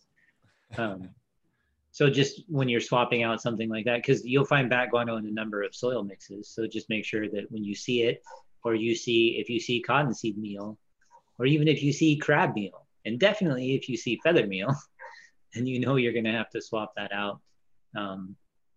And that's all there is to it. Yeah, and again, you can see there's leafy greens on this because that's, they're heavy nitrogen suckers. On the bone meal and the feather meal. Now, bone and feather meal, again, great for compost teas. Blood meal and bone meal and feather meal all make great for compost teas and soil amendments for soil. I would more or less steer away from something like bone meal or blood meal or feather meal, unless you're going to do really small amounts in your soil, just to provide it in dual root zones, just to provide enough nutrients to get it down into that water. That first week or so is all you really need to provide for. Other ones that you can use, cottonseed meal is another good one that's fish safe. Crab meals, fish safe. The fish meal I would avoid using unless you're going to use soil, in which case it's fine. Fish bone meal, another great one if you're doing soil, a little bit higher in phosphorus. Granular humic acids, which is another great product. If you aren't able to get the full humics or full power from what's his name? BioAg. Dr. Faust over there at BioAg. It's another great backup that you can get from them. Green sand, not really much of an application for what we're doing. Kelp meal, again, great one. We often use that for our different compost teas to accelerate uptake. Insect frass can be great. Now, we've talked about a little bit about doing Korean natural farming. Now, when you're doing Korean natural farming, you do IMO collection. Well, one of the wonderful things that I learned just doing the last year, and something that we've been doing in Africa, is look, we don't have access to fertilizers or sprays, and if I do, I need to import it from the West or some other place, and it's just too damn expensive. So we take insect frass, we mix it with our rice, we boil it with our rice, and then we take it and we put it out with our IMO collection. We do about 25 to 30% of the insect frass in there. Do the IMO collection, and then take that and then make IMO 2, then IMO 3, then IMO 4, and then make liquid IMO from either the IMO 2 or the IMO 4. And it works incredibly well as a pest spray. You actually end up collecting the beneficial bacteria that actually will feed on the chitin, or the skeletons of the insects. So you end up with these little bacterial parasites that actually live on your plant and feed on the exoskeletons of those insects as they come across. So if you're fighting grasshoppers or a lot of caterpillars, that type of stuff, this can be a great way to kill them off pretty quickly, and not have to deal with them long term, and have an active defense, microbial defense against those types of things that you can brew and create on your own property, with just the additive of insect frass and rice and sugar, which is really amazing. Langbeinite, which we talked about before, potassium magnesium sulfate, a great thing, especially if you need to raise both potassium and magnesium. Really a wonderful product, and theirs is particularly water soluble. I've used it for years. Neem seed meal, avoid completely in aquaponics. It's too fish toxic. Oyster shells are, again, pretty low bioavailability, but great if you're going to do maybe like a what, I can't think of it. The thing when you put the calcium carbonate in vinegar for Korean natural farming. WCA. WCA, yes. So you can do WCA with the calcium meal, the crab meal, the oyster shells, or the shrimp meal. Seabird guano, the problem with seabird guano is it's high in sodium. So in general, I try to steer people away from seabird guano for that reason. Yes, it's super high in phosphorus, but remember, birds don't sweat, and they don't have, they only have one way to go to the bathroom. We have two ways to go to the bathroom. So we excrete salt mainly through our urine, and they have a cloaca, which is kind of, comes out like a milkshake, and it's kind of the poop and pee. We've all seen it hit. Yeah. So they don't have so they have a lot of sodium that comes out either through their nostrils, which they have a mechanism to do that for most seabirds, or they'll come out, the rest of the salt comes out through their waste stream. So it tends to be very high in sodium, which in a closed loop aquaponics system can be a problem. Which, real quick, let's just touch on that for a second, because I feel like it's important to note that just because they list the NPK on here does not mean that's all there is. Yeah. Like you can click on that, and one of the things, and go and see like the guaranteed analysis, for instance, and you'll find that most of these also have calcium. It's one of the ones that you'll find in a lot of dry amendments. So if you're on well water that already has a lot of calcium, and then you pick all of your amendments also are adding sometimes up to 17 to 18% of the entire volume being calcium. Just because it's not listed on here doesn't mean it's not in there. The NPK is not the only thing to look at for what it consists of. So definitely look for more than just that. Absolutely. All right. So, and then you have soybean meal again, pretty high in nitrogen compared to other things. Rock phosphate can be used. Again, make sure it's not high in heavy metals, depending on your source. and it tends to be not too consistent, right? So when you one from batch to batch tends to vary quite a bit. And It's also a phosphorus, relatively slow release. yes, So it's not like something that you can just add in. So like maybe if you wanted to put it like in your starter dual root zone mix for when your first plants go in, then you might get some more of the benefit from it um, when you need it. But unless you're going to be leaving your dual root zone pods in place and planting them again, which I do, then you may not see as much value, sustained value out of rock phosphate. And some people argue that it's not very sustainable in the way that it's farmed anyway. yeah. You guys use azomite. I do not use azomite, not because I have like a grudge against it or anything. I've just never needed to. Always been on well water. So for the most part, if you're on well water, or if you're not using RO water, um, you're probably going to get most of your amendments that you need when you add other stuff. So I've never needed to, and if you do, just be aware that it's it can contain heavy metals. And in a closed loop system, using it over time, it's problematic or can be problematic.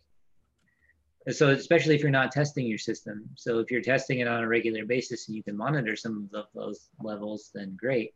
But how often do you test for those? Like I personally, not very often. So if you're not going to test very often, you're going to need to be pretty selective about your inputs. So that's my position on azomite.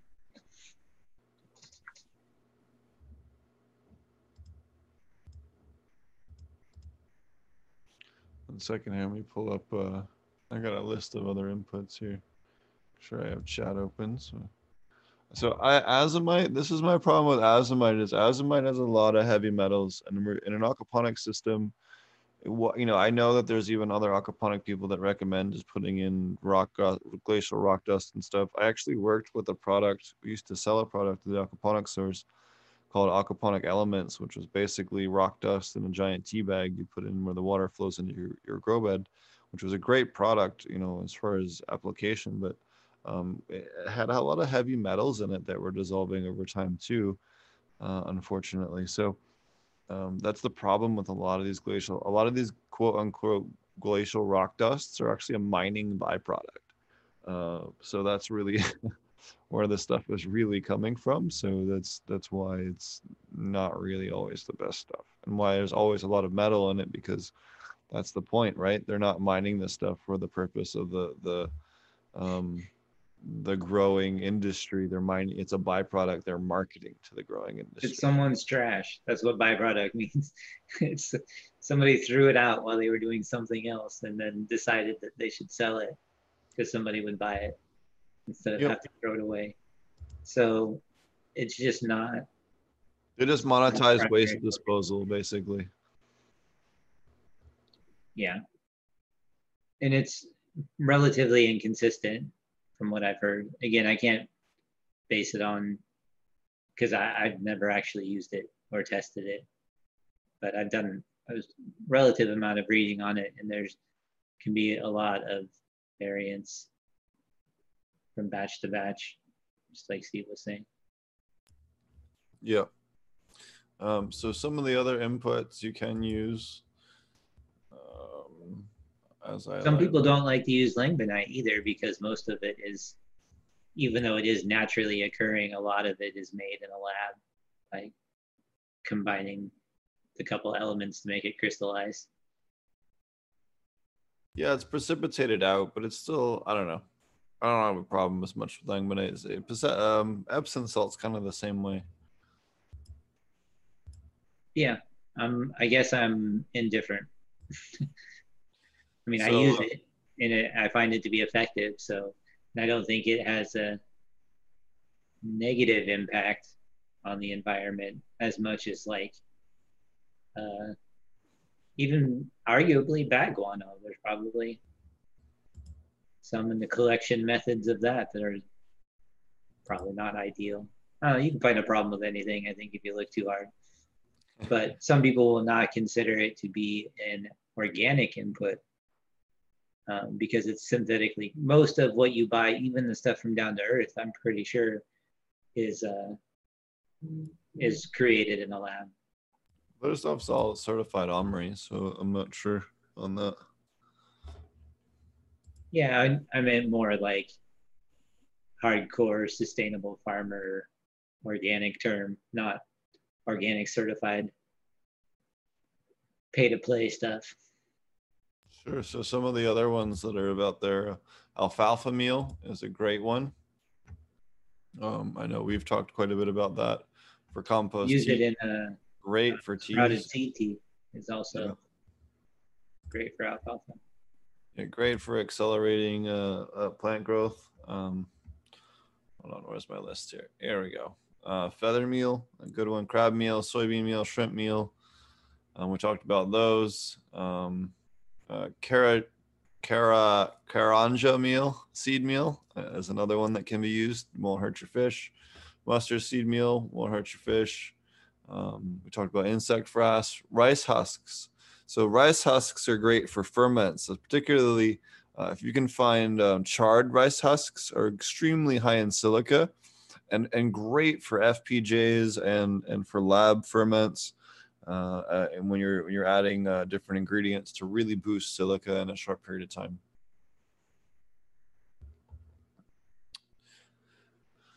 Stay away from mammal manures. Those definitely can get you in trouble with pathogens. Seaweed extract's a good one. Stay away from yucca extract. Aloe vera extract is a good one. But remember, before we talked about yucca extract, yucca will kill your fish in extremely low doses. The saponin in the yucca is actually the lethal component, so avoid those. Humic and fulvic acids are a good option if you're looking for try and boost plant speed of growth, particularly when you're germinating. I added some fulvic acids. I had plants that were about an inch tall after 3 days of putting them in the ground, so I was pretty impressed with adding the full power to the seed germination watering this time. And we'll talk about all this stuff. I'm working on a long format book, and we'll have a whole bunch of this wonderful information in it as well. Let me see what else I have on the list here.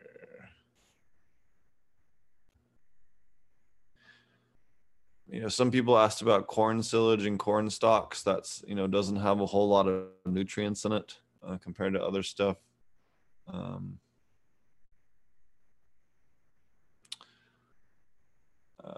Eggshells can be used for a little bit of stuff, but again, it's not very soluble. Let me check chat again. Oh, we had quite a bit in chat. Crushed walnuts. Walnuts have a lot of kind of an anti-plant growth effect to them, so I would stay clear of walnuts. Black walnuts in particular, nothing really grows underneath them. You can use the amendments in your teas. You can use the amendments in your soils. It really depends on what you're doing. This is just kind of the ingredients for your toolbox. I heard Mr. Faust mention steel slag as a source of silica mixed in soil. I'm curious about your thoughts on that. Heavy metal risks. I don't think he was talking about silica. I think he was talking about humics. That some humics are actually coke, leftover coke ash, I believe is what he was referring to. If memory serves me correctly. Marty, do you remember that? Or did you step away for a moment? I think Marty might have stepped away for a moment.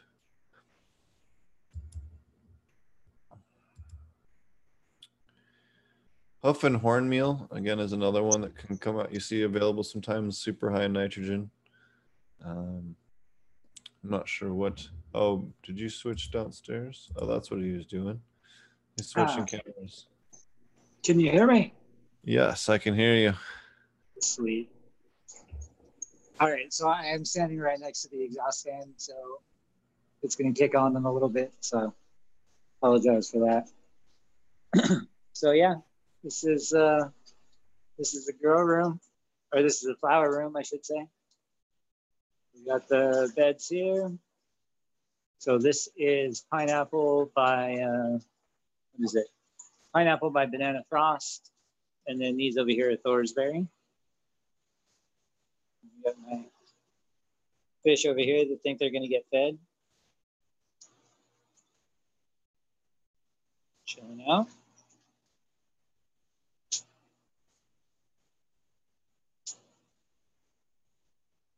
Camera sorted here so I can see it.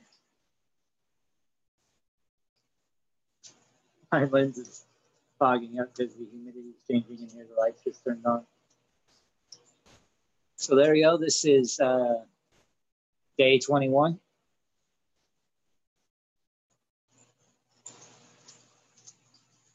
You can see I got some of them are lollipops, and some of them aren't. And I've got different size pots in different places, a couple of different mixes. So I'm gonna do something similar to an IMO, but since I'm growing indoors, I'm going to do all of these different samples. So like I have all the different soil mixes and different size pots. You can see here's that bolted lettuce I was telling you guys about. I gotta pull out. But each one of these is gonna, you know, well, not all of them, some of them are the same. But I've got about 4 different mixes in here in different size pots and places. And whichever ones perform the best, I'm gonna take samples of those in the same way that you would take a sample of an IMO from outside if you're trying to mimic the outdoor grow environment. But I'm going to start essentially culturing my most effective dual root zones and then adding those to my top dress and flowering, if that makes sense.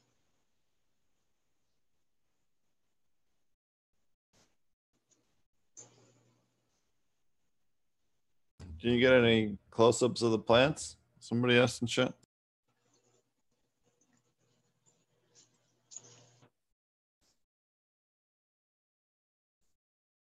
There you go.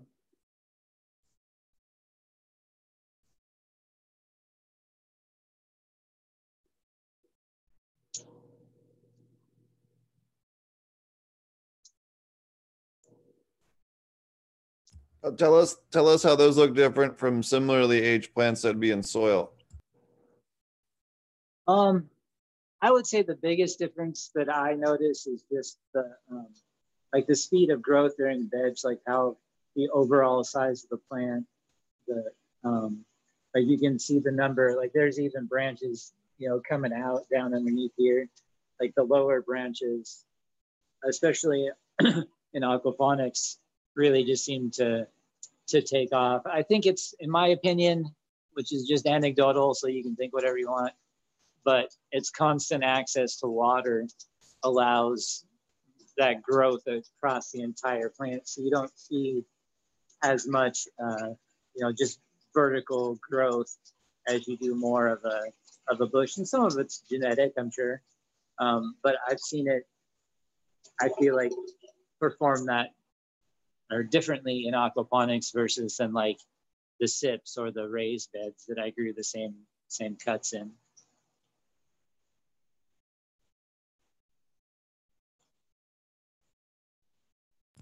Nice. Those plants are looking nice and thick and lush. And how you liking those lights?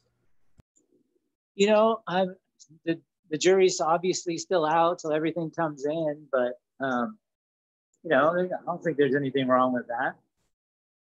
You know, considering all these lights in here are about just under 4,000 watts. So for a 20 by 20 room, that's, or canopy, I should say. I think the overall size of the room is bigger, but the footprint of the lights is 20 by 20. So it's not a lot, I would say, for that size. Definitely people are running a lot more wattage for the same square footage. And my initial investment is really low. It's like $30 a light. So it's really tough. Like, while I do love LEDs, And I do have an LED that I got from Mars Hydro. They've been really great and flexible with me because I've been tweaking stuff in my system and doing other stuff, you know, obviously all the virus stuff going on, and I haven't been able to get their tester light swapped in, but I am going to put it in over there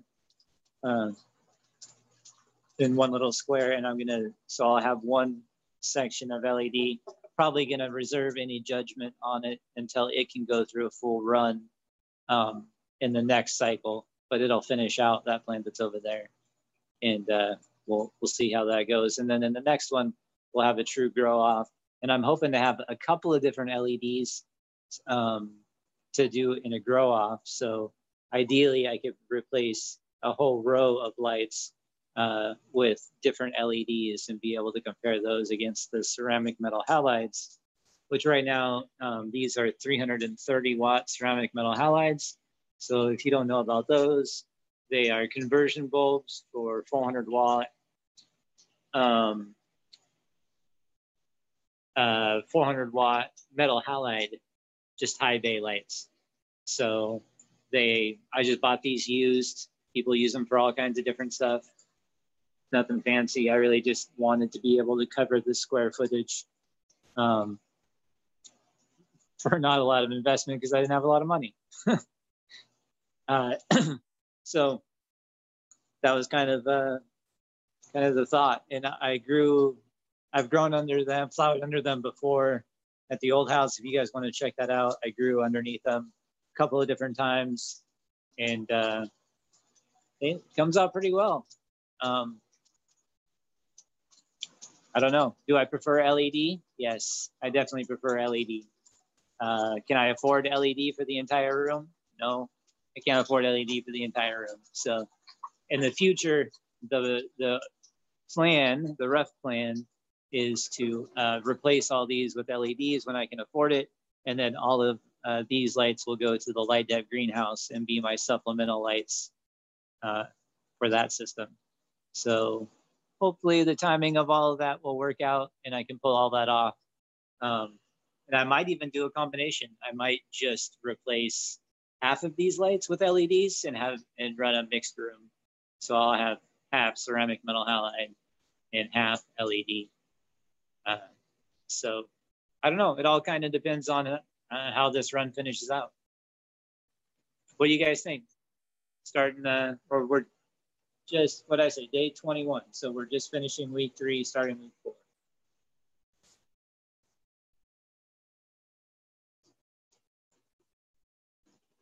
Nice. The other ones.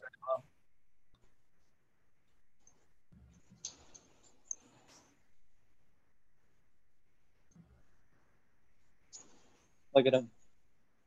Well, we're hungry. They always think they're hungry. Mostly because in flower, they usually are. So I'm going to try and not drop my phone in the fish tank while I lean over here and show you guys this. What was the question? The question from chat: how does aquaponics do in a backyard garden? Do you want to answer that one first? How does it do in a backyard garden? Yeah. Well, you should go check out my YouTube channel, AP Meds. I tracked my backyard grow for probably 4 years with both aquaponic cannabis, and then after my outdoor got shut down by regulation, various fruits and vegetables and different stuff. So I personally think it does great in a small backyard system or a large backyard system, anywhere that you can get the sun. Next to your window, I'm sure it'll do great.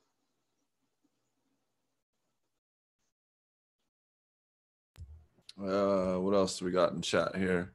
Thinking of combining no-till with drain-to-waste aquaponics outdoor. What do you think? Drain-to-waste, so decoupled aquaponics, yeah.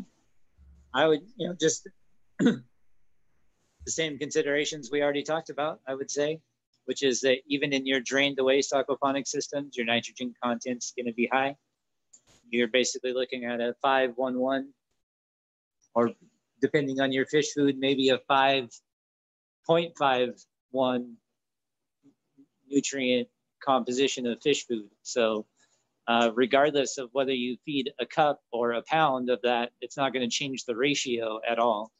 So you can't vary your nutrient profile the way you need to by simply changing the amount of food you feed, and that will apply exactly the same in decoupled. The only difference is that you'll probably be able to dissipate that nitrogen off into the soil easily. So it'll take a lot more nitrogen for the plant to feel toxified by it, if that makes sense.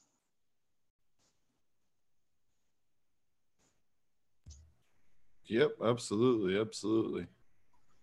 This is Grace. Nice even canopy. Looks super healthy. Looks great. Nice garden. I have a 150-gallon stock tank with koi. Do you think that would work? 150 gallons, I would say, yeah.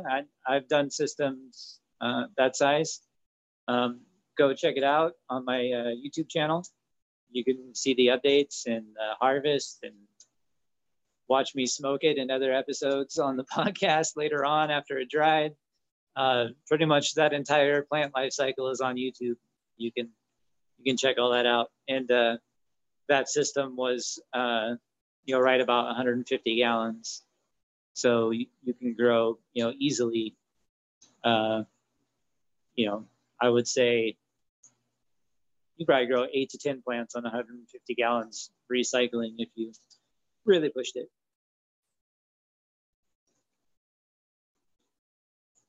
To give you an idea, for these 12 plants that are out here, I have close to 1,000 gallons.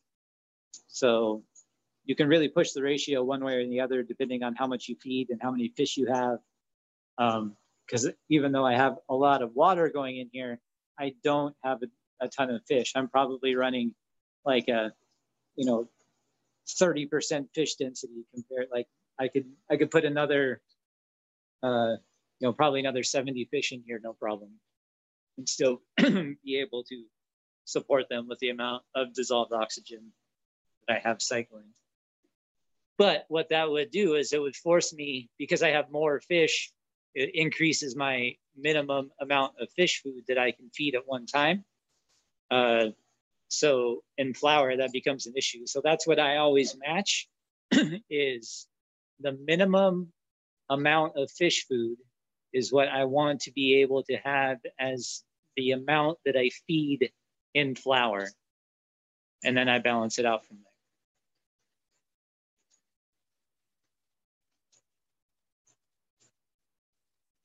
Because if you have too many fish, then you have to feed a certain amount, and then that makes your nitrogen go even higher.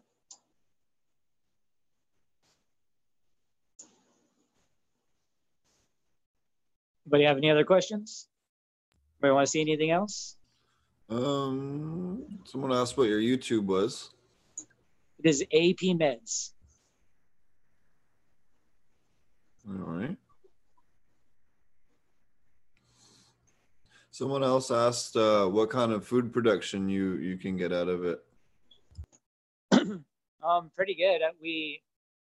Like you can see the stuff that's left down here right now. This is actually, we grew so much lettuce that we didn't harvest it before it bolted. And then this next bed over, I have kale, which we just mostly harvested. And I can't really get over there too well because the Wi-Fi cuts out if I get underneath the lights because they're magnetic ballasts. So this is about as close as I can get, is leaning over the tanks right here. But so that's a whole bed of kale in between there. And we just harvested it. And you can see it starting to turn a little yellow because the nitrogen has been dropping in the system, just like we talked about. And down there is some chard. And then in the far corner over there that you can't really see is green onions. So those are the types of food that I grow in here consistently. I just replanted the far end of this bed right there, down there, so you can see some popping up down there too. So I'm always harvesting and reseeding underneath, and pretty soon I'll pull out probably tonight, as you can see, because they've bolted so much.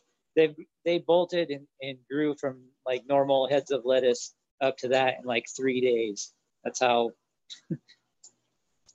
quickly that escalated. So anyway, I got to pull all those out and then I'll reseed in there. So it's important to remember that when you're using these for food production, you are always either replanting or you're growing stuff that will continue to grow. Like green onions, you can continue to harvest, and kale, you can continue to harvest and it'll grow back over time. But you have to be aware that they also need time to regenerate. So even if you are harvesting stuff that regenerates, it has to have time to regenerate. So when you're doing food like that, just know that even that most stuff has diminishing returns, except for, I would say kale is probably the exception. Like even green onions, after a while, they'll stop producing as fast. So it's actually better to just pull them out and plant new seeds, or plant new seeds and let those start and then pull up the other ones later, however you want to work it out. But there are a lot of different things that you can do for food production, even with the limited space down here on the bottom. But it's one of the reasons that you can see why my beds or why my walkways are so wide. The first reason is my dad has stage 5 Parkinson's and he likes to come in here in his scooter. That was the main reason. But the other logic that I had in doing it like this was that the center beds are actually getting quite a bit of side light from the lights next to them because the beds are so wide, and I'm able to grow greens underneath a little more effectively. But I have thought of some other stuff like lowering down the canopy more. I can raise the lights up about another foot. I probably will eventually. But I could drop the canopy down some more and then maybe put some LED lights underneath the canopy to grow my greens under there that way. And then I can make the canopy wider and grow more medicine with the same amount of light from up here, but use the LEDs underneath to provide light for the greens. Because otherwise, if you make this too wide, it's just complete shade under there. And it's really, really tough to grow any type of food production. But if you get some side light in here of some kind, whether you do that like I did by shrinking my canopy this way, putting lights under there, whatever it is you're going to do, you got to have light under the canopy if you're going to expect food production.